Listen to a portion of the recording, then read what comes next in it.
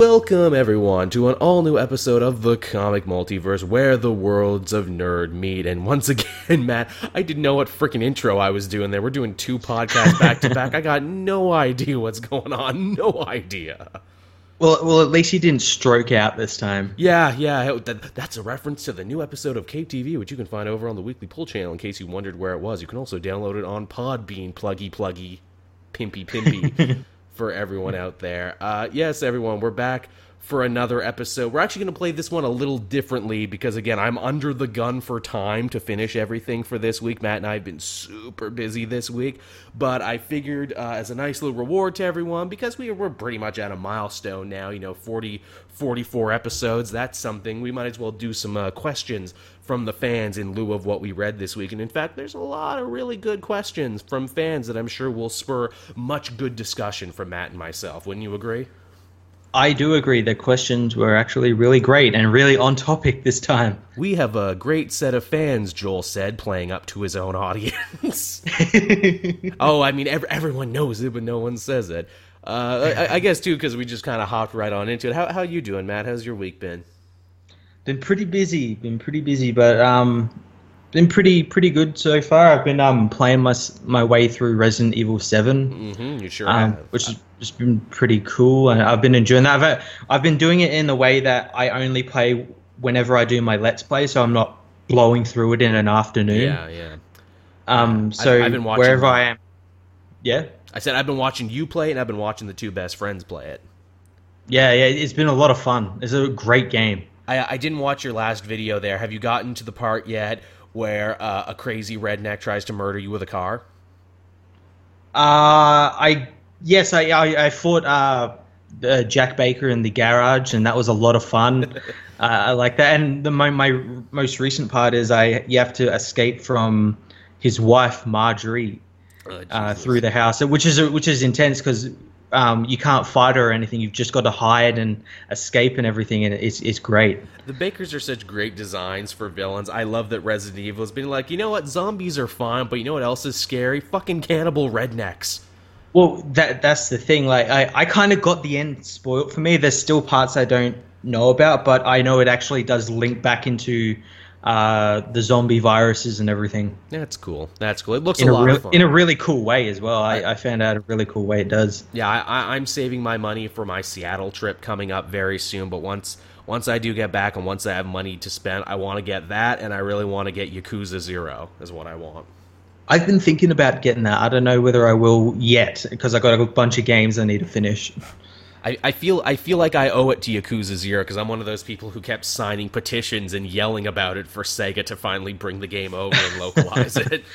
I feel like I have to. I haven't even beaten Yakuza 5 yet either because I have to play that on the PlayStation 3. Oh, really? Yeah. Also, there's a new goddamn Kingdom Hearts as well. A new Kingdom Hearts collection where they get the DS one that I never played and what is basically the demo for Kingdom Hearts 3. So yeah, lots of games, lots of cool stuff going on. So hey, let's continue to do this podcast, which is my job, so I can make money to buy more video games. So you can buy those games. So we can buy those games. And speaking of video games, see, we weren't just bullshitting here. We actually have a really good lead-in to our first story of the week, and that is that Marvel and Square Enix are joining forces on a new video game endeavor, or endeavors, ? Yeah, so a bunch of companies. I think there's Crystal Dynamics, the guys who did the Tomb Raider games, the new Tomb Raider games, and Eidos Montreal, I think. Oh, yes, those guys. Who do the Deus Ex games and everything. They're creating Marvel games now. Quality AAA Marvel games. It feels like it's about goddamn time, doesn't it? Because, I mean, Marvel's got their TV, they've got their Netflix, they've, of course, got their movies and comics. How did it take them so long to eventually get into the video game thing, like, seriously and legit? Yeah, because, like, the last couple of years... When was the last, like actual AAA Marvel game? Would you count those amazing Spider-Man games AAA? I mean, I guess, but Spider-Man, because it's kind of, like, owned by Fox, it's a little weird. Yeah, because they've only just been doing like those mobile games. Yeah, which I mean, I guess it made a lot of money for them, and they're all cool for like a minute until you hit that paywall. Yeah. I played what was that most recent one, Champions Yeah, or that was the something? one. Yeah, that was a lot of fun, but yeah, until you hit that paywall. That's the thing, they use casino tech on you. It's like, hey, your first couple spins are free. Doesn't that feel good? Doesn't have the endorphins in your brain going real good, but you want to plunk down real money now? No, I don't. Yeah, so it's really good that they're starting to branch out into AAA games, and I think yeah, it's a long time coming. It is. We got a little trailer, but the trailer, as with most of these like teaser trailers, gave you absolutely nothing. It was just like a lot of talk and a lot of like images that you know and recognize. Yeah. What was interesting though, it was all like I guess in-game quote unquote like cinematics or something that they're making for the games. But I'm interested to see like what games they're going to make because it's all under an Avengers Initiative banner or something. Yeah. I would actually say what I want from this, but I've already looked at the question some of our fans have asked, and that actually ties in to a question we're going to answer later. So let's table this for a moment, Matt. Okay. And we'll come back to this one in a second. The next piece of news we have, and this one surprised me. In fact, I didn't write this down last week because I thought it was nothing worth talking about because it's just a thing. But apparently, Fox has ordered an X-Men TV pilot, and apparently Bryan Singer is already set to direct said pilot. Okay, so does that mean it's going to be connected to the movies? I mean, what's the point of making them if they're not? But then again, why would you want to connect the TV show to the movies when you're in such a state of rebooting and don't know what the hell you're doing? Yeah, I have no idea what their end game is for their X-Men universe because every few years it feels like they're rebooting or like a new team takes over and the old team is made defunct or something. And, I don't think they have an end game, Matt, to answer the question. I think they're just throwing everything at the wall right now and seeing what sticks.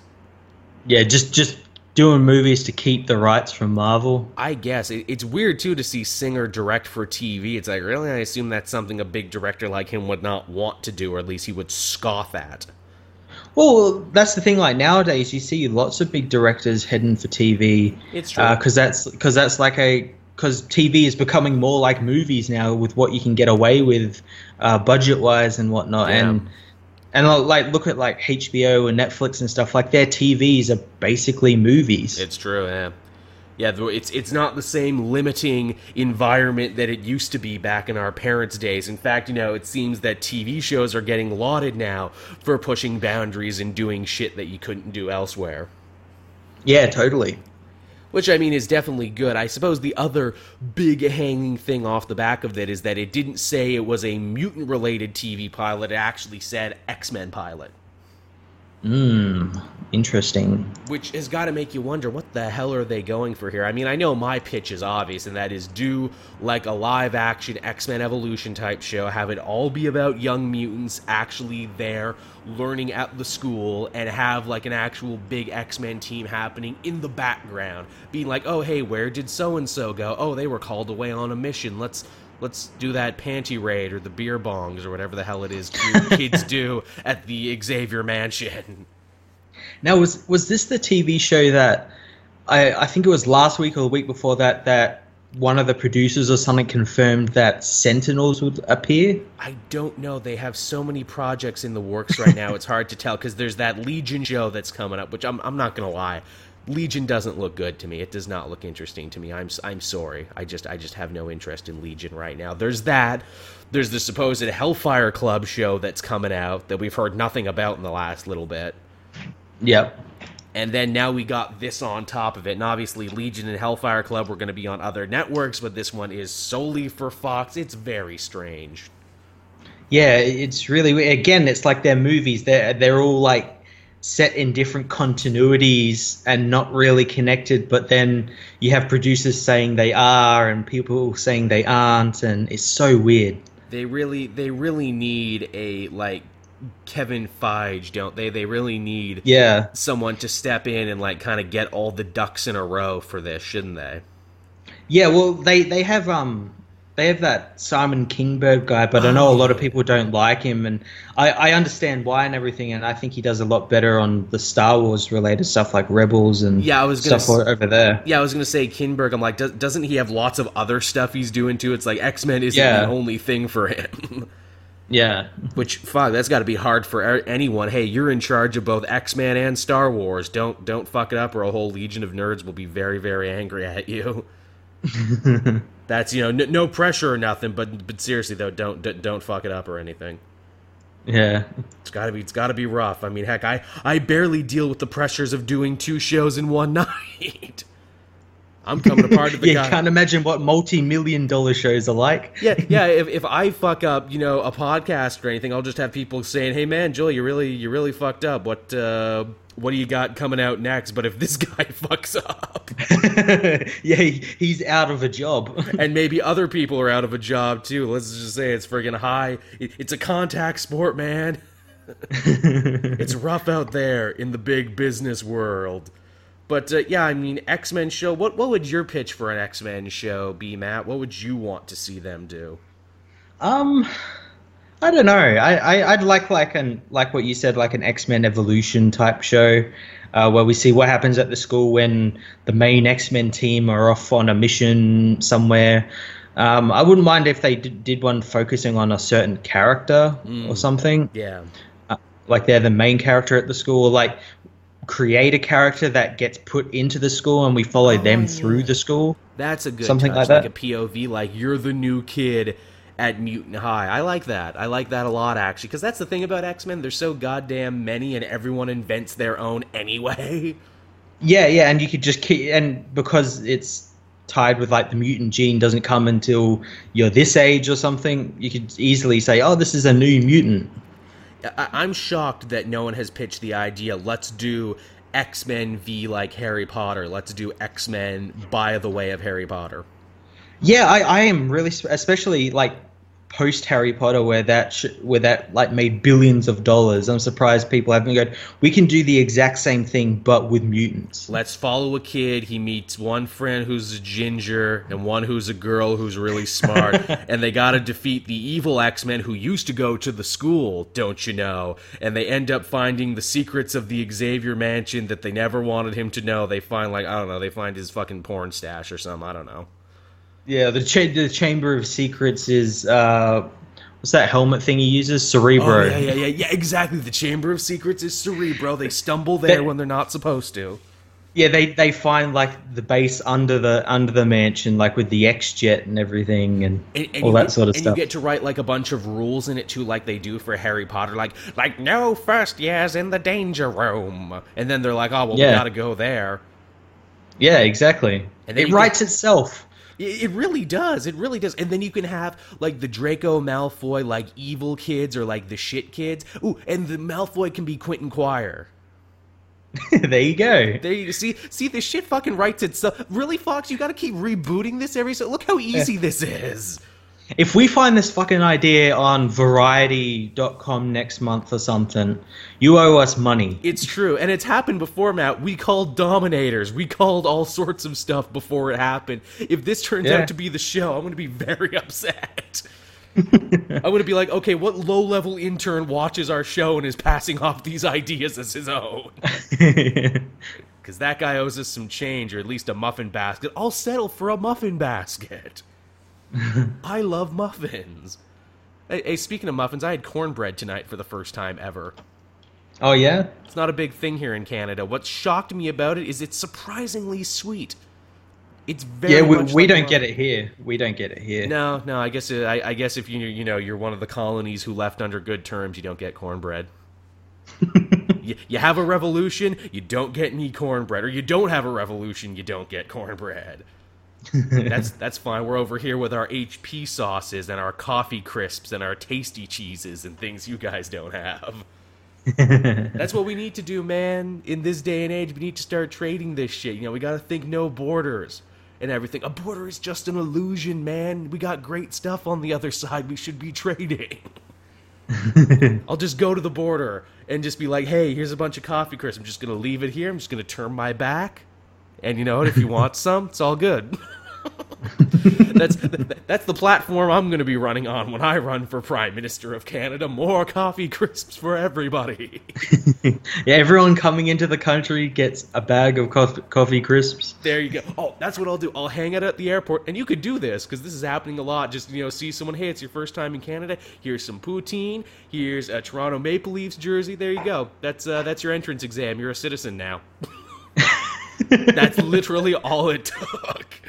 And then he drove away on one of those hoverboards. It was weird. That guy's the leader? That guy's the prime minister? Really? Jeez, they'll give that job to anybody. But yeah, so that's the X-Men show, and honestly, I wasn't feeling it until we started talking about it. Now I'm like, I'll be disappointed if you don't make a good show out of this. Yeah, it's going to be very hard. You have to try to not make a good show, basically. Which, I mean, hey, did we not say the same thing about Gotham? This is a great pitch. How did you fuck it up? Yeah. Well, that's the thing with Gotham. They had a comic that was literally about Jim Gordon and the GCPD, and they still managed to fuck it up. Yeah, it's true. Hey, you know what else I would pitch for a show, and I'm surprised this wasn't there? Alongside, Hellfire Club and Legion and everything, do a Weapon X show. You can do Weapon X right before or right after Wolverine. Yeah, that'd actually be pretty cool. Because there was always guys before and after Wolverine. Make it the new guy who is the newest weapon in the series of it. Have all the doctors and everyone else and be like, yeah, we're the guys who made Wolverine. And then we got killed and destroyed and everything else and had to go underground. But now we're doing it again, and you're our newest one. In fact, I don't know if people remember this, but right after Wolverine died in Death of Wolverine, they had a new Weapon X comic, and it was about a team of mutants who were created in the lab and given new powers and everything. They had a dude who looked like Wolverine but wasn't Wolverine, Mr. Sharp. I think I remember that. That was a good pitch. That was very short-lived. But I thought that was a good pitch. And there was another guy there who, because it was kind of like the Suicide Squad, where they kind of didn't trust each other because they were all sent to Weapon X for different reasons, a lot of the time because they were psycho killers anyway. There was one guy who they gave powers to be super smart, and he was, really evil and a serial killer before he even got there. Oh, Jesus. Before they gave him powers, and, he was trying to help the team, but he was also trying to undermine them, too, for his own freedom. That's a show. You have that team escape Weapon X, and then you literally have it be like the Running Man, they need to get away from Weapon X, but they keep sending soldiers and, mutants of the week after them and everything. That's a show. So, Prison Break, but with mutant powers. Yes. See, again, Matt, this is so easy. we just pitched 2 great shows right now. Oh my God, Fox, come on. And here's the you wouldn't even need any Marvel characters. You wouldn't even need any of that other stuff because you have the rights to all of it. Yeah, and even if ones that you don't, you just make characters up. You make mutants up. And people will accept it because there's a gajillion mutants out there. They barely even scratch the surface on most of them, most of the time. Yeah.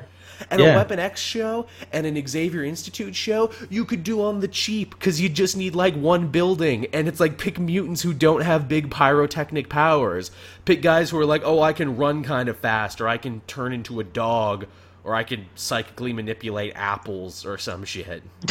You don't have to aim high for a huge show. Aim low enough. Give people powers that you can create in After Effects.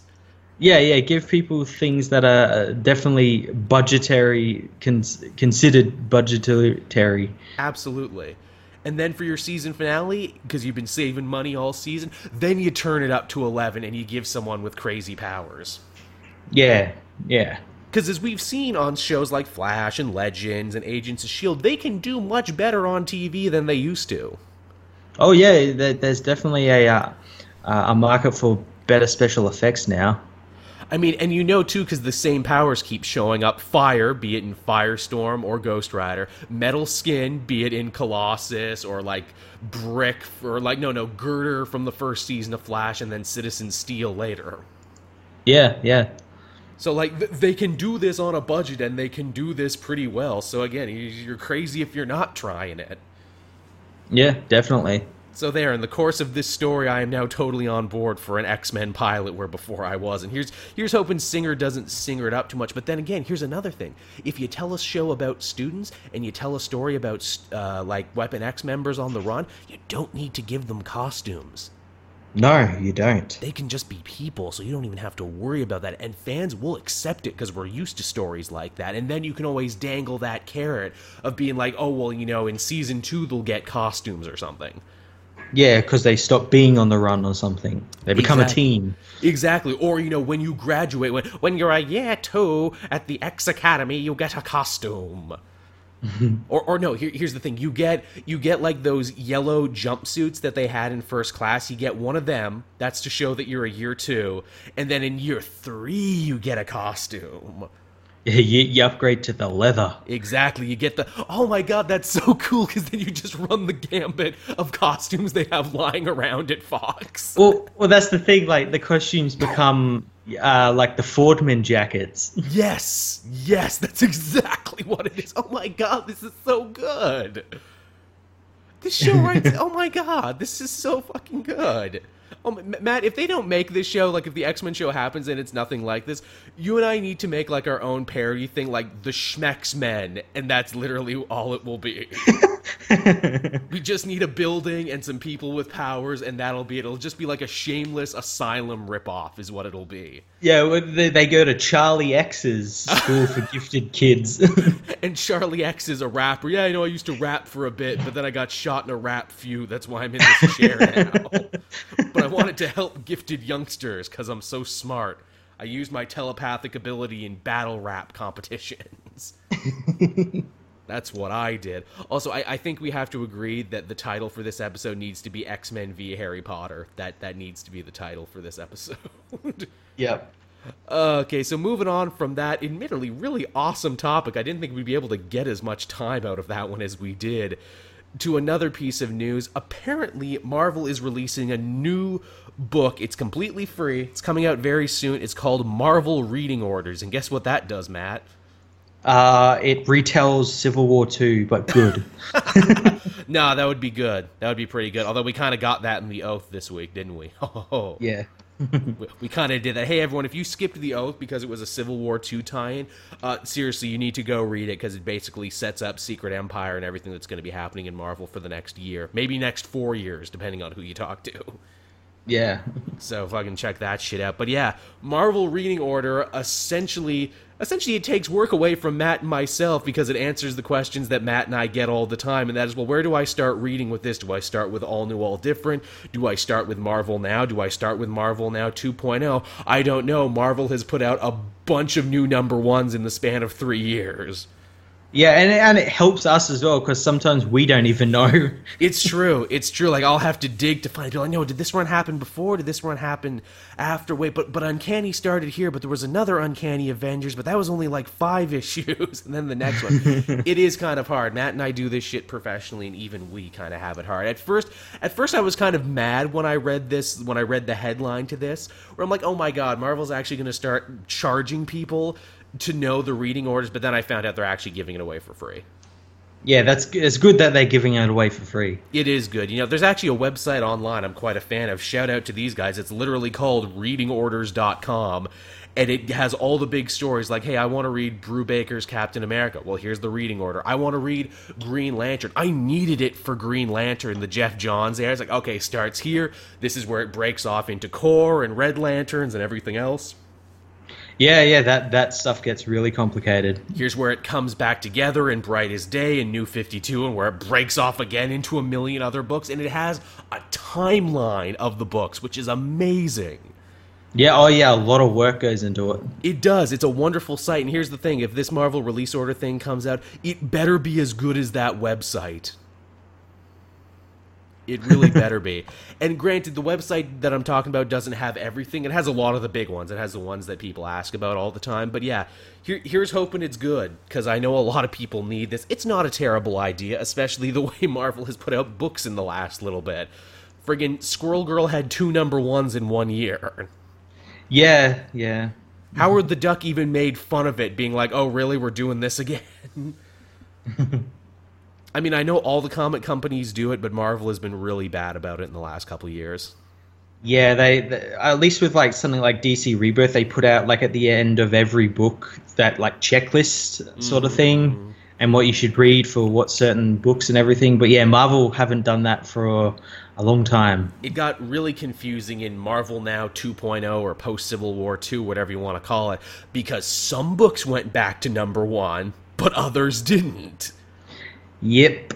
So Daredevil got to keep going, Thunderbolts and Captain America get to keep going and everything, because, those were the books people were buying, or were at least important enough that they wanted to, placate the writers and everything who were doing them.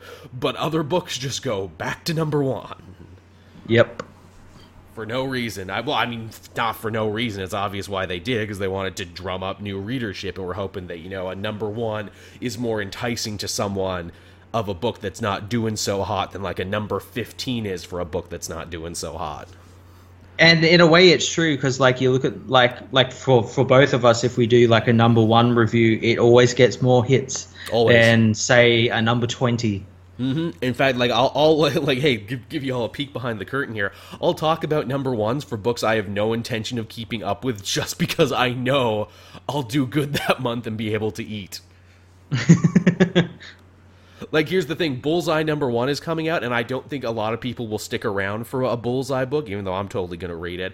I'm debating, do I do that anyway, knowing full well I'm not going to do it, or do I do a series that I know I'm going to keep up with and will do better overall? Do I sacrifice, short-term hits for, like, long-term monetary gain? It is a slippery slope. It is a slippery slope, and it's rough. And God, again, man, there's too many comics. DC just doesn't stop. Their schedule is too good. It's really too good. I like, Titans just went up. I got Thanos sitting here, and Daredevil is awesome again. I haven't even read Infamous Iron Man yet, or Wonder Woman from this week. It's rough, man, I tell you. But yeah, so that's the Marvel release guide for reading orders, which, hey, could be cool. Yeah, could be. I imagine some people need this much more than we do, and at least if ever I get a question, I can just point people towards this one, be like, that, read that. All the information is in Dare, is what I would say, because I had a stroke a while back. But yeah, from reading orders to Marvel TV, it's a really Marvel-centric week. DC didn't do much this week. But the RZA of the Wu-Tang Clan fame will be directing an episode of the upcoming Iron Fist show, which comes out incredibly soon, in March. Yeah, that's actually pretty interesting. I know the guy's directed a couple of movies. But yeah, it should definitely be something very interesting to see him direct a Iron Fist show. Wasn't he in that movie, The Man with the Iron Fist? Yes. Which is a very confusing title, because you pick that up and being like, ooh, is this about Danny Rand? No, it is not. It's about his ancestor, RZA. The RZA, the Jizza, the Ghostface Killer. Man, to think the Marvel Universe has such rap cred across the board, from Luke Cage literally getting his own rap anthem to now the RZA, who is a well-known lover of anime and kung fu films and everything else, getting to do this now. Yeah, has me excited for the episode as well, because it might be like those like old kung fu movies that he likes and everything. Like Enter the Chambers, something like that. Because again, for those who don't know you, Wu-Tang out there, they take a lot of reference from old Shaw Brothers kung fu movies. I mean, come on, listen to their name, the Wu-Tang Clan. Yeah. It's right there. It's right there in the name, because, I mean, let's face it, Iron Fist, much like the Wu-Tang, ain't nothing to fuck with. And indeed, the Marvel Universe, much like Wu-Tang, is for the children. Yep. I love that they say that. They got the old dirty bastard. They talk about hitting it raw. And meanwhile, they also turn around and say, but Wu-Tang is for the children, though. I love to say that about this show, too. The comic Multiverse is also for the children. Yes, we do it for the children. We do it for the children out there who really shouldn't be listening to us, but we love you anyway. Kids, we love you so much. Tell you what, you go to your mama's purse, you pull out $5, $10, and you send that to us, is what you do. Oh man, that's what we need, Matt. We just need one good like controversy under our name. We need like a kid to like steal a cop car and do something horrible, and when like the teachers and principals and everything ask them, "Why did you do it, little Billy?" They'll be like, "I learned it listening to the Comic Multiverse podcast." And our hits would be great. Then we'd be infamous, is what we would need. Forget going viral. We would go toxic, is what we would go. That's all you need, man. You just need one good controversy to ride it forever. All our favorite heroes at one time or another were, claimed for corrupting young children's minds. Every great band that ever rocked was called satanic and a bad influence. Every great R-rated movie that's like, that'll rot your brain. That's what we want to be. We strive to be those guys. Yeah, if you play us backwards on a record player, you'll get a recipe for a good hummus dip or something. Yeah, exactly. That's the thing. Hey, did you hear if you listen to the Comic Multiverse backwards, you can hear the devil? We're neither confirming nor denying we are putting satanic messages in our podcast if you listen to them backwards. You'll just have to hear that for yourself. I actually watched a whole video there on subliminal messages and playing records backwards and everything. Basically, people hear whatever they want to hear. It's like a Rorschach test. Yeah, it's all in your mind. And suggestion is really powerful, too. Like, people playing back Beatles records and being like, "I buried Paul." That's only because people were looking for that, because there was that crazy theory that existed even back then that Paul McCartney had died and they replaced him with someone. Yeah. I love that theory. Where it's like, yeah, he totally died and they replaced him. And see if you look really close at the Abbey Road cover, you can see it. It's nice to know weirdo crackpot theories existed even back then, but now because of the internet, all crackpot theories are like available at all times to anybody. And they have a forum to do it in. They have like YouTube and everything, so they can make all these YouTube videos about how lizard people run WWE and whatnot. And It's true. It's true. And like these channels are popular too, these conspiracy theory channels. Like they're super huge, and I'm like, man, I've been doing it all wrong talking about comics. I need to pick a crazy theory and run with it.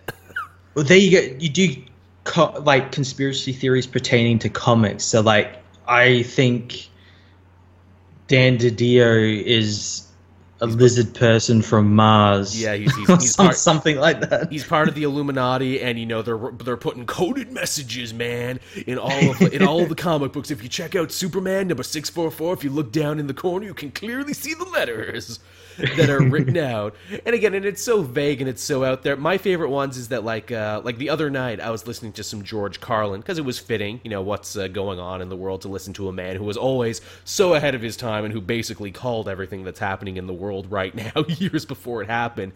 Like in the background under those videos, there was a thing there where it's like freethetruth.com was like the channel's name. I'm paraphrasing, that's not really the channel's name, but it was the theory of like how George Carlin was murdered by his Jewish masters. And I'm like, whoa, what?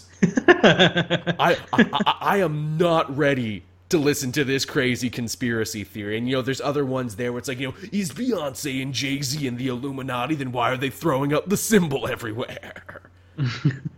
Or Jack Black secretly part of a Satan CIA experiment? Yes. That'd be great.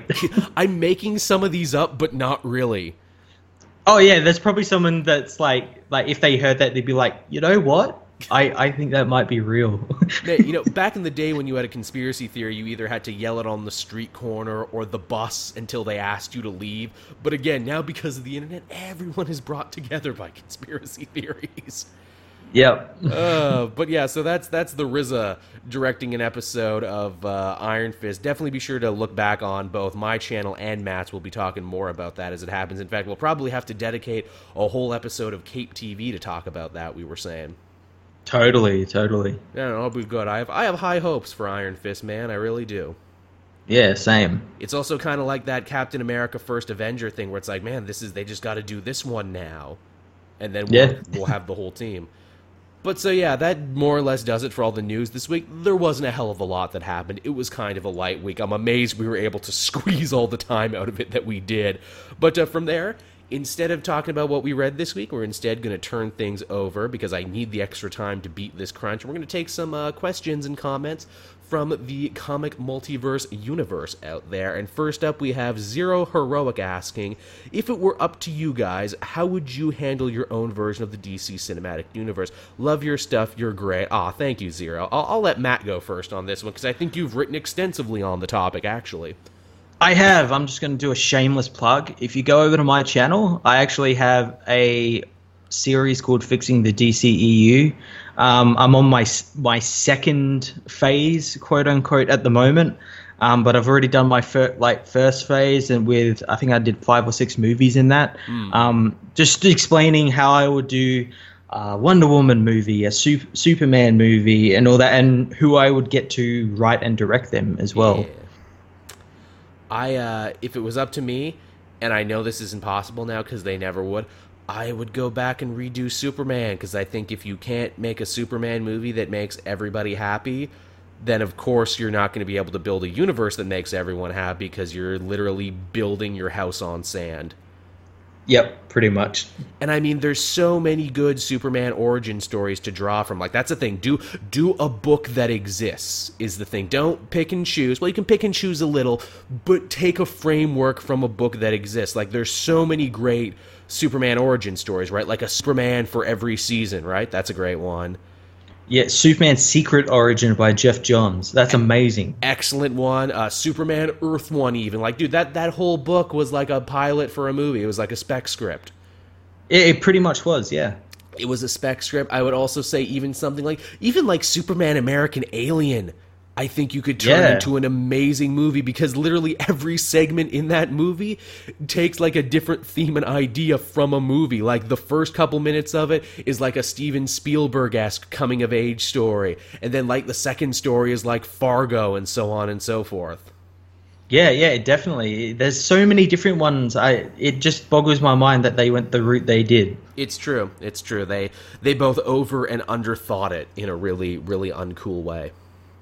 Yeah, the thing I did, and it actually made a lot of people angry, is that I'm now in phase 2, and I still haven't done a Batman film in my DC cinematic. Because, like, really, what's Batman going to do? Because in my first Justice League film, which would have been the same type as how the Avengers was, had the heroes built up and then a Justice League film. In that film, they fought General Zod and Kryptonian. So, like, what the fuck's he going to do against them? Another pitch I had, and I had this one a long time ago, but I stand by this one. Do them as interesting period pieces. Like, actually have modern-day stories, but set them in the time the comics were written. So, like, have superheroes come about as a response to World War II and everything. Like, have Superman crash sometime after the end of that, and have Batman show up after that, and, you know, really, really go stylistic and interesting with it, and have it in an age before cell phones and satellites, so you don't really have to ask so many questions, and where superpowered individuals really stand out as super. Yeah, I think like a 30s or 40s, 50s Superman film would be really cool, especially with like all the other characters as well, Batman and everything. Exactly. That'd be really cool. You cut through so much of the cynicism if you do it that way. Be like, yeah, it's a period piece. And that way you can keep a bunch of the origins and everything too. Like Steve Trevor crashes on the Amazon island because he was a World War II pilot. Hal Jordan was like a guy flying experimental planes post the war and everything. Yeah, exactly. Like their origins still now are like very much like those old ones as well. So they fit perfectly. And be like, yeah, when we were fighting Nazis, we found Atlantis and shit like that. Yeah, exactly. And have it be how it changed the world, and everyone being like, no, we need heroes now more than ever, because, you know, villains are getting more and more insidious, and we've seen the depths of human evil and everything because of the Holocaust, and, you know, a new type of person rises up, be they from the stars or from the streets and everything. And, you know, that's how I would do it. And again, they'll never do it because that's too weird and it's too high concept, and everyone would be like, well, why isn't Batman running around today, though? Yeah, exactly. Like, yeah, you'd get those sorts of things, but like, it could be so good, It could be, and it would make a lot of people happy as well. it would be. I think it could. It would be a cool direction that they'll never take, but that would be my take with it. And I'm sure too, some people would complain, and they're not totally wrong. Where they're like, "Well, aren't you admitting then that your heroes are old-fashioned and everything if you have to bench them in another time?" And I'm like, I would say some things are timeless, but okay. Yeah, totally. Then too, I guess instead of building up to the Justice League, they'd have to be the Justice League of America or the Justice Society of America if I'm doing it in that time frame. Yeah. Well, you just do like Justice League New Frontier sort of thing. Yeah, exactly. That would be drawn like inspiration from that. Okay, so moving on from there, we have Tom Wyatt, and this is a question specifically for you, Matt. Who is your favorite Aussie superhero? Please say it's Captain Koala. Please say a Captain Koala exists. Probably. I don't know. I don't really pay attention to Australian superheroes. I guess. Oh, I don't really know. I guess. Who's that guy? He's an Avenger. I was gonna say, yeah. Who are even some comic characters in general who are Australian? I'm trying to remember who that Avenger was. He was in Avengers World, and he can create like portals and stuff. Oh, I think he might have been an Inhuman. You know the one I'm talking about, right? I do. Yeah, I can see him in my mind. Also, didn't Superman kill an Australian superhero in like the beginning of Injustice? I was just thinking that, and I'm thinking he's not really my favorite because he was on the page for like two issues. but what a 2 pages though to get fucking murdered. Oh, he didn't get murdered. He got turned into a quadriplegic. Oh no, and he was a speedster too, so that's rough for him. Yeah. I know that there are like Australian, like indie Australian superheroes, but I don't know a lot about them. You should say what is it, Pyro in all of those things where he's weirdly Australian. Yeah, that time when Wolverine was Australian. Yes, there you go. That's your answer, Australian Wolverine. They should totally split the difference between those characters and be like, yeah, there was a guy running around in Australia dressed up as Wolverine for years, but no one ever knew. He was a totally different guy. Well, there's what happened to Mr. Sharp. He became Australian Wolverine. Oh my god! And that you make that a reference. Have him be the Wolverine stand-in, and have him be an Australian guy. This show gets better and better, doesn't it? It does. So Shadow Litton, moving on from there, asks us, besides obviously Green Arrow and Superman, who are some of your guys' favorite heroes? That's kind of hard. How are we going to do this? I like all sorts of heroes. I think Nightwing is really cool. I love the idea that he was a Batman sidekick, but he struck out on his own and became his own man. I love Booster Gold because he's hilarious. Yeah, he's cool. I like Hal Jordan's Green Lantern. Oh, yeah, he's really good. I like The Thing because he's super funny and he's having a great run currently in some backup stories. Yeah, in Infamous Iron Man, he's pretty cool. He's really good in that. I love a bunch of the guys from the Thunderbolts and everything because, they're kind of morally compromised heroes and everything. They're fun. Yeah, they're pretty cool. I don't really know, It's kind of hard to have another favorite hero. It's true. Like, I think my favorite hero, because, again, comics change so much, a favorite hero for me is just the one I keep coming back to over and over again. I mean, obviously, I love the Punisher, even though his runs are kind of all over the place, because it's like, sometimes when you say you love a character, what you're really saying is you love a certain run or a certain moment in time. Yeah, you don't like that character, you like the character done by this writer or something. Yeah, exactly. It's funny. I even had to think to myself, like, let me look at what I reviewed this week. I mean, obviously, I like the Teen Titans. They're a really cool team. I love everyone on the Champions right now. I love this new generation of young, hip Marvel hero who has come out and everything. I love Captain America now more than I've ever loved Captain America because they're telling one of the strangest, most out there stories with him currently. Yeah, I got to get back in that book because it just sounds amazing, and I want to prep myself for Secret Empire as well. You got about 10 issues to catch up on, and The Oath, and that's about it. Oh, okay then, cool. It's really easy to catch up on, and if you want to read the full breadth of the story, I would say also read the Sam Wilson book because they actually predict a lot of shit in that. Oh, I like Sam Wilson too. Again, I like Sam Wilson now more than I ever did once he became Captain America. I think he kind of kicks a lot of ass. Thor, same deal, both versions of Thor. Thanks to this Jason Aaron run, he made a Thor fan out of me now. Yeah, and like this new run of Star-Lord, that's only 2 issues in, and I'm loving the Peter Quill character. Yeah, the power that a good run has, it can totally change your mind, and it can totally like change like everything. Oh yeah, totally. Totally.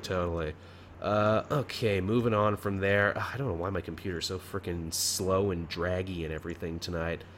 I had to bring up my videos to see what I was talking about, and then I had to change some other stuff. Austin Cole asked, besides the Mighty Morphin era of Power Rangers, what was your favorite generation of Power Rangers? Now, Matt, we've watched a lot of Power Ranger stuff together, haven't we? We have. What would you say for this? Because I think I've answered this question elsewhere. It's hard because Mighty Morphin was the one that I grew up with. Yeah. But I do like Lightspeed Rescue. I like them. That was a fun one. So is Galaxy. Oh yeah, both the In Space ones were really, really good back when Power Rangers was sipping a lot of the Star Trek Kool-Aid, right? Yeah, where they were literally, the Federation basically. Yeah, they were the goddamn Federation, and I thought that was so cool. I mean, obviously, a lot of people say Time Force. Time Force starts slow, but gets really interesting by the end with the stuff they do. I have often defended Wild Force. I think Wild Force is actually really strong. I think it gets derided, and maybe not for, completely wrong reasons, because it was very smack dab in the controversial Disney era of the show, but I thought Wild Force had some of the best villains the show has ever done, and some of the best arcs for the Rangers across seasons. Yep.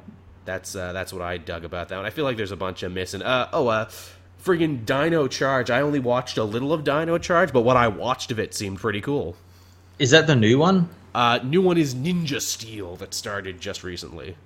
Oh, okay. I can't keep track of like when the new shows start, because it's like every other year there's like a new Power Rangers show. It's true, although now they're doing the 2 seasons now. Like every Power Rangers gets 2 seasons. That way they can eat up the Sentai footage of 2 shows. Yeah, don't they do like they had Megaforce and then they had Super Megaforce, and they're doing that now with these shows. Yeah, every second season is Super. Yeah. Here's a fun one from John Combs. What are your most anticipated non-comic book movies of the year? This is rough because it feels like because of my job I only pay attention to comic book movies now. I'm seeing a lot of movies this week, and there's just so many good ones coming out. I'm really looking forward to Kong Skull Island. I like a good kaiju movie. Yeah, I don't know how I feel about that one, but the trailers definitely made it look cool. Yeah, and we're in a couple of weeks, I think we have John Wick 2 coming out. Oh yeah, that should be good. Ooh, speaking of apes, I'm really excited for that new Planet of the Apes movie. That one looks fucking dope. Yeah. And the last 2 were dope. Yeah, those last 2 movies are great. What a great science fiction series. I feel like there's a bunch I'm missing. As funny as it is, I actually kind of want to see that new Beauty and the Beast movie, actually, that live action one. I'll wait for it to come out on DVD or something. Like, shit. Not in any hurry. I didn't think I'd like that Jungle Book one as much as I did, and I'm like, wow, you made it live action, you changed the story just enough, and you kept all the good songs, so there you go. Yeah, that Jungle Book one was actually really cool. I'm really surprised as well, because that actually just appeared on Netflix. And I just realized like how new it is as well. Yeah, I mean, it does a lot of good shit right, and I'm hoping the Beauty and the Beast one will do similar stuff. Oh, I feel like there's some stuff I'm missing here. Yeah. There totally is. This year in movies alone is going to be big.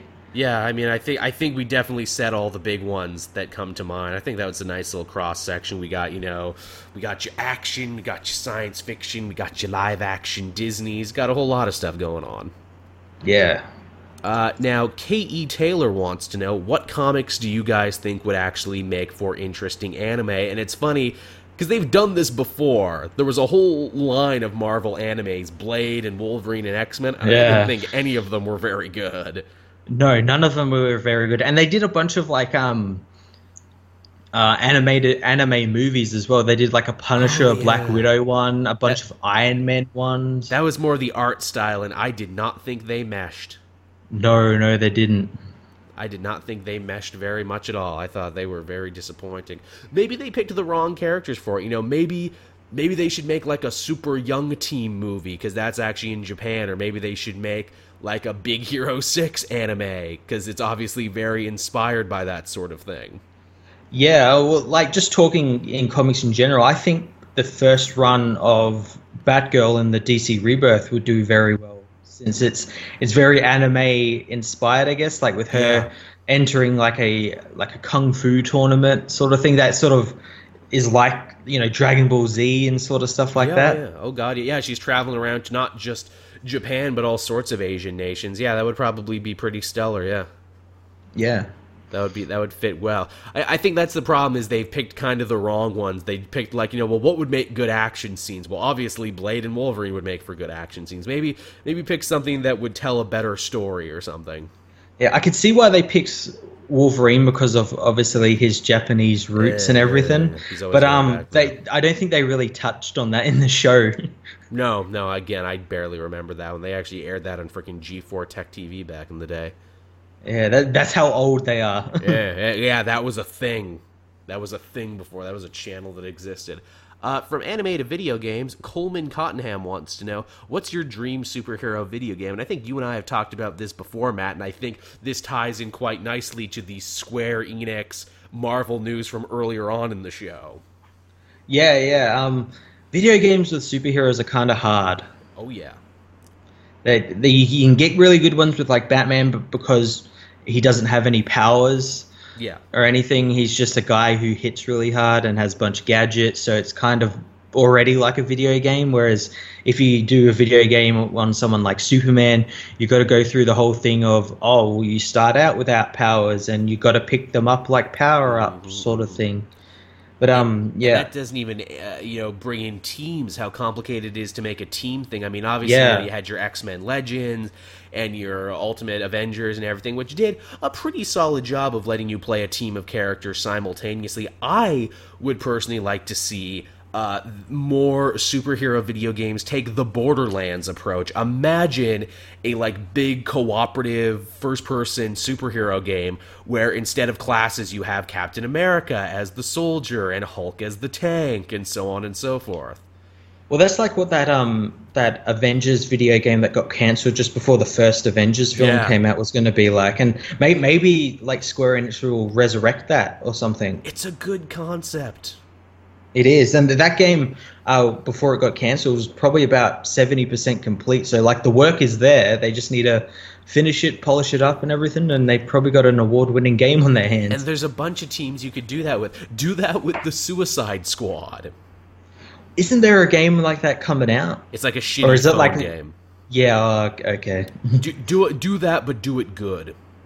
Yeah, I pitched in my video game section on my Superman and Media series, a Superman game where you do a tutorial, but the tutorial is you living in Smallville and learning how to use your powers and everything before transitioning into the actual game where you have all your powers and everything and a Superman.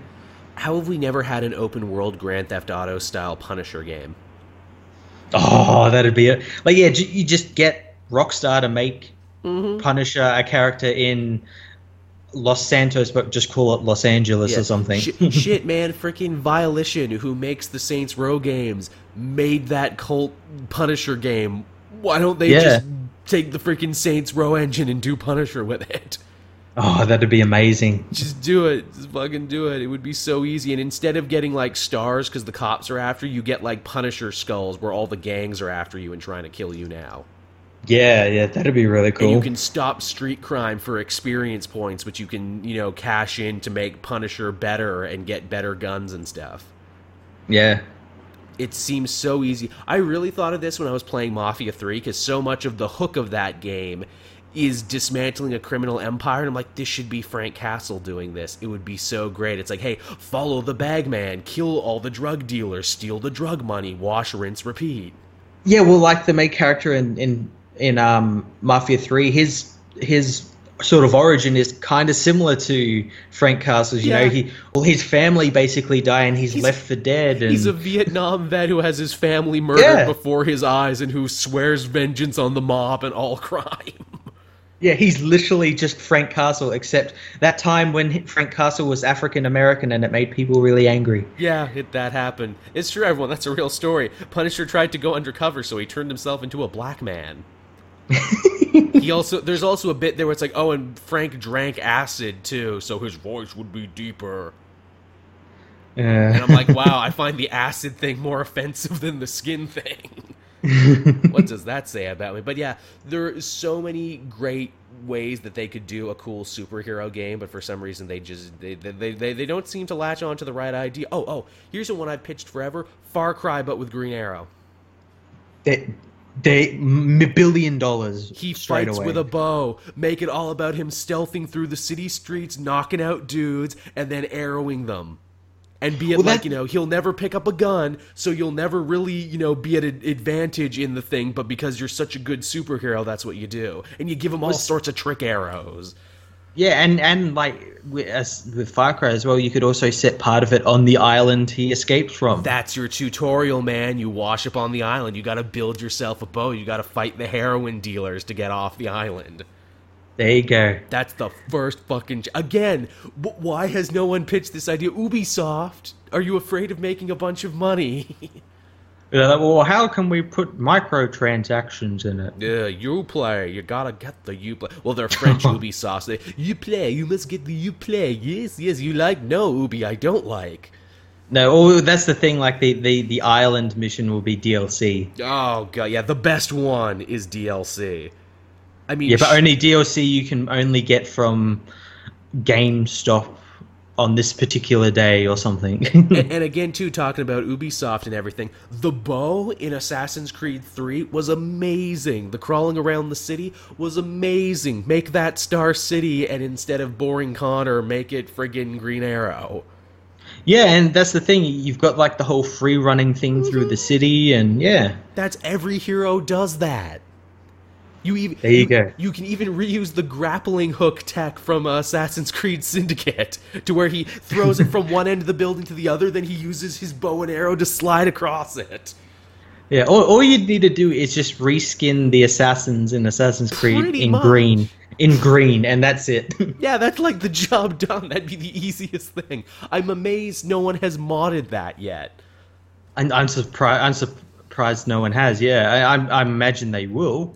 Speaking of which, Jonah Hex video game. Just take the best parts of Gun and Red Dead Redemption and put Jonah in it. Yeah, there you go. Do it full-on weird western, like by the end he's fighting giant robot spiders. Only with Jonah Hex you accept it. Yeah, you understand it. Yeah. Even he thinks it's a little crazy. Yeah, Jonah's like, this is some bullshit. Spits, grabs crotch, proceeds to murder things.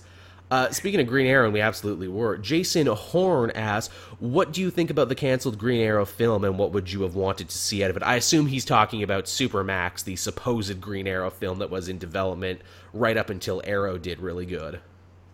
Yeah, considering it was written by David Goyer and what we've seen of David Goyer so far, I'm kind of glad it didn't get made. I mean, it would have fit his style. No costumes because they're all in jail would have been one thing. It would have been nice to see like a whole prison full of like D and C list villains. You could really have some fun with that. Oh yeah, totally. You could really have some fun with it. I mean, the story there kind of would be referencing is like Fall of Green Arrow, which was after Cry for Justice, when he kills what's his face, when he kills Prometheus. When he shoots Prometheus for the death of Roy Harper's daughter.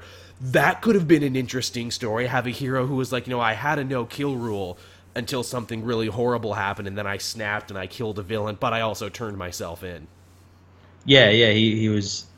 Yeah, that'd actually be pretty cool. It was a pretty cool storyline. Yeah. But I don't know how they would have gone about execution. No, especially, too, if this is your first time meeting Green Arrow, I think that really wouldn't have resonated as hard with people. Yeah, it feels like maybe a second film. Yeah, exactly. Moving on from there, good old pal Generation West, who has actually been on the show before, asks, after Justice League Dark, what DC property you don't want to see them adapt next? Either be one that you just like that you don't want to see them tamper with. Because let's face it, the last couple ones they've done, from Killing Joke to Throne of Atlantis, you had good stories, but you tampered with them and made them not good. Yeah, well, the thing is, like, I don't really have to worry about them adapting any of my favorite storylines because none of them involve Batman, so... and I was going to say, are probably not part of the New 52 because they seem to be digging in their heels and saying everything needs to be at least some way related to the New 52. Yeah, they can't admit that was kind of a failure. Yeah, that's so weird to see the animated universe still trapped in the New 52 era while the comics have moved so far ahead to great applause. Yeah, I'm surprised they just haven't just cut their loss and go, okay, we're just going to go back to just... We're not going to set it in one of our universes. It's just going to be these characters. You know what it is? It's probably a money-saving thing. They're like, look, we said we were going to do shared universe and ran with the New 52 so we didn't have to redesign these characters every movie to save some money, even though they design characters anyway. Like, Slade is getting a redesign in Judas Contract, and so is Nightwing, so what the hell's the point? Yeah, exactly. I don't know what the hell's going on with there, but yeah, as I just said, I don't have to worry about it because Batman isn't involved in any of them, so they won't be made. Honestly, I think they've already done my New 52 era stories and have kind of ruined them. They did Court of Owls poorly. They did Throne of Atlantis poorly. I don't see them doing poorly's an understatement for Throne of Atlantis. Yeah, God, that's a butchered the fuck out of it. That's a fucking heartbreaker, especially because it was one of the best ones that they had done. I mean, I'm trying to think of some other ones. Dark Side War was pretty long. I could see them turning that into something. Yeah, but it'll still be pretty unfaithful and crappy. Do Dark Side War, but have the promise at the end of it be once we're done Dark Side War, we'll start doing DC Rebirth. Yeah. Have that be the promise. I really don't want to see Trinity War, because Trinity War was boring. They might be able to do something with Forever Evil. I could see them turning Forever Evil into a movie. Yeah, well, like, if they did that, it could end up like the Crisis on Two Earths sort of thing. That was a really good movie, and they haven't done something like that. I would like to see one where the villains kind of take center stage, and also Batman is in that story, so they would probably, feel okay doing it. Batman's in it, but he takes a back seat to everyone else. Yeah, that's why I think that they would want to do Darkseid War, because Batman's a big part of that, and they'll have jacking him off, and he becomes a god in that. So he literally becomes God. I'm trying to think what other ones they could do. What were other good long story events that they could do? I mean, there was Forever Evil, obviously.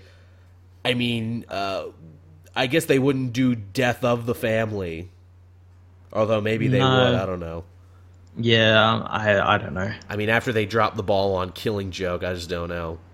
Well, what are some stories that some big Harley Quinn stories? Because they'll do them, because she's big at the moment. I don't think she's had any big crossovers, any big marquee events or anything. She's been there and stuff, but her stuff has been kind of more wacky, silly comedy. Yeah, that's true. I don't know. Here's an older one that I actually think would make a good movie, and again, there'd be no Batman in it, so they probably won't make it. Salvation Run. I think you could actually make a really good, 120-minute movie out of Salvation Run. Do you remember what that one was about? Vaguely. It's where they round up all the supervillains and shoot them into space onto a planet where they all kind of duke it out Lord of the Flies style. Oh, awesome. And all the sensible villains go follow Lex Luthor, because Lex Luthor's like, hey, I'm a genius, I'll build us a machine, I'll get us back to Earth, no problem. And all the chaotic evil villains go follow the Joker, because they're like, ha ha ha, we love to kill and maim, and just, we're fucking cuckoo for Cocoa Puffs. That would be actually really cool. It would be, and then, you got B-plots in there about the Rogues, who are kind of freaking out right now because they think they killed the Flash on Earth, which I can't remember if it's a long time ago, but yeah, they're freaking out because of that, and that's a B plot. And then you got another C plot of Vandal Savage, who just picks the most beautiful super villainesses and says, okay, you're all coming with me now, we're gonna go build our own society on the other side of the planet. me and my wives, I'm gonna live the Mormon dream right now. Because I'm Vandal Savage, and I'm a suave caveman, and that's what I do. But yeah, so that's some directions for the next one. I'm interested in Judas Contract because I like Justice League versus Teen Titans. In fact, it was probably the last one that I actually quite enjoyed. But even then, man, they've gotten hit and miss with these DC animated movies.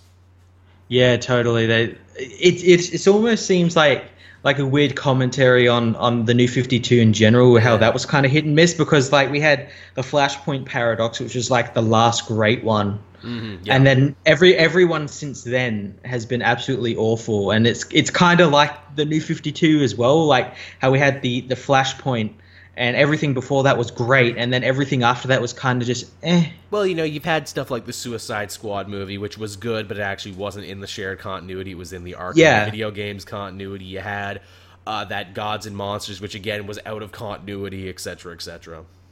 Yeah, so it's like the things that are outside of continuity are good, but things they try to put into the New 52 continuity aren't. I think it also comes down to that it's like the same team working on all these movies, and they're turning out like 2 a year. That's a lot in terms of animation. I think they're getting overworked, honestly. I think they need to take a break. Yeah, well, there's no break in the animation sweatshops. No. I imagine, someone there cracking a whip. Mao, diddy Mao. We gotta crank out these Batman and his amazing friend stories. Yeah, totally. That's pretty much what Justice League Dark was. Yeah, Batman and his magic friends go to camp, pretty much. Yeah, and then Swamp Thing kind of appears, but doesn't. That's depressing that Swamp Thing is on all the posters and in all the media and everything, and he's a glorified cameo. They turn him into the Hulk of this story. Pretty much. Another thing that annoyed the hell out of me about that movie, and I mentioned this in my review, they really assume if you're watching this movie, you know who everyone is, because they do not bother to tell you who any of these people are. They don't, and then they, for some inexplicable reason, give you, like, Jason Blood and Etrigan's whole origin. Who has been explained and done way better in other versions. They do him great in Justice League Action, they did him great in Justice League, and even in Batman the Animated Series when he showed up in that. Yeah, here they're like, it was night, and you become Etrigan because the wizards...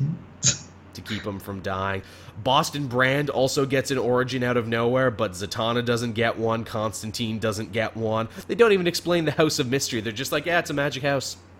I forgot as well, like, because I remembered it back in the trailers, but I forgot it here, that Boston Brand's voice is absolutely horrible. Yeah, but he sounds like a Looney Tunes cartoon.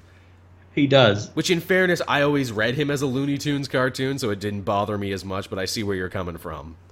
Well, it's really weird, especially because of like recent book he's been in, that which is like a gothic romance. Yeah. So you kind of get this picture of his voice is he's maybe slightly British, like kind of high class, or like a kind of deep romantic voice sort of thing. Oh, not some New York or Boston accent or whatever he's doing. But his name is Boston, Matt. His parents looked at that baby when he was born and said, you know what, Boston. Like them cream donuts we like. But yeah, I thought Justice League Dark was pretty forgettable. It's crazy that they throw all these big concepts at you, talking backwards magic, rune magic, green magic. Oh, we're not going to tell you how any of it works. No, I am happy though that Etrigan did rhyme. Yes, that was a nice touch. It's he didn't rhyme in the original Justice League, but now every time you see him, he's rhyming all over the damn place. Yeah, they seem to remember he can do that. Yeah, that's one of the more interesting things, that he's this big hulking murder brute, and yet he has this fun little sing-song rhyme that he does. I guess our last question here, because we're almost at time so far. Our buddy Jose, longtime fan, asks us, if you could choose an indie book to become a movie, what would it be? I mean, really the only indie book that I'm reading and loving the hell out of these days is Southern Bastards, and that's apparently already been marked to become a TV show, but maybe it won't, I don't know.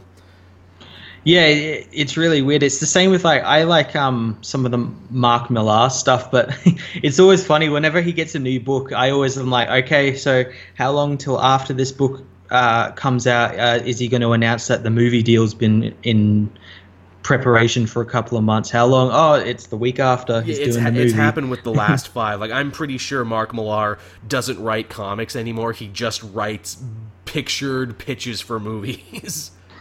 Yeah, and like some of his stuff is like I'd love to see as a movie. Like I'd like to see Nemesis as a Oh yeah, movie. oh yeah. Chrononauts, his most recent stuff. Yeah, you loved That would have that. been amazing. You loved that Yeah, one. You're it's like, great. they even look like the actors. They even look like he already cast it in the book. Oh yeah, totally. Yeah, I would definitely say, pretty much anything by Mark Millar either is already earmarked to be a movie or will become a movie at some point. Yep. And you know what? I also stand by this too, saying I think the movies that they make, especially the ones he makes with the who's his collaborator? I always forget his name. Matthew Vaughn. Matthew Vaughn. The ones he does with Matthew Vaughn, I think they're better than the books they're based on a lot of the time. Yeah, they change the story obviously for the movies, but yeah, of some of the times they're a lot better. Like Kingsman. Mm-hmm. I prefer Kick-Ass the movie to Kick-Ass the comic. Yeah, yeah. I thought it was actually, I think they found the humanity in a story that doesn't have much humanity, because that's kind of Millar in a nutshell right there. He seems like a very angry person. Seems very, very angry, but hey, it's all good. It's all good in the hood. Yeah, I mean, I guess that just about does it for questions this week. Thank you, everyone, for submitting those. Those were some really great questions. Yeah, they were great. They were great. We got to talk for a nice long time on that one. We'll be sure to try, and the next time when the news cycle gets a little light, we'll be sure to try and do this again, because we know it's fun and we know you all like it and everything. But we like doing it. We get to feel like, we're talking directly to you with those ones. So I suppose we'll start winding this one down. I've got a lot of rendering and editing ahead of me. As always, if you want to hear this show before anyone else, you can do so by becoming a patron. I try and put this up as soon as possible, and in fact, you'll be getting a double shot of shows as soon as I'm done. You'll be getting this, you'll be getting Kate TV. So as always, thank you for the people who do that. For everyone else, the show premieres Wednesday, 8 a.m. Eastern Standard Time, as always, and you can download the show, carry it around with you all the time over at the Comic Multiverse Podbean. It's a lot to say. I'm out of breath, man. I'm Riggs. I'm getting too old for this shit. But yes, Matt, what do you have coming out from your channel this week that people can be excited for? Well, I'm doing more of my Resident Evil 7 playthrough. Nice. Also, coming up, I think maybe at the end of this week, I've still got to record it, so I don't know when I'm going to do it.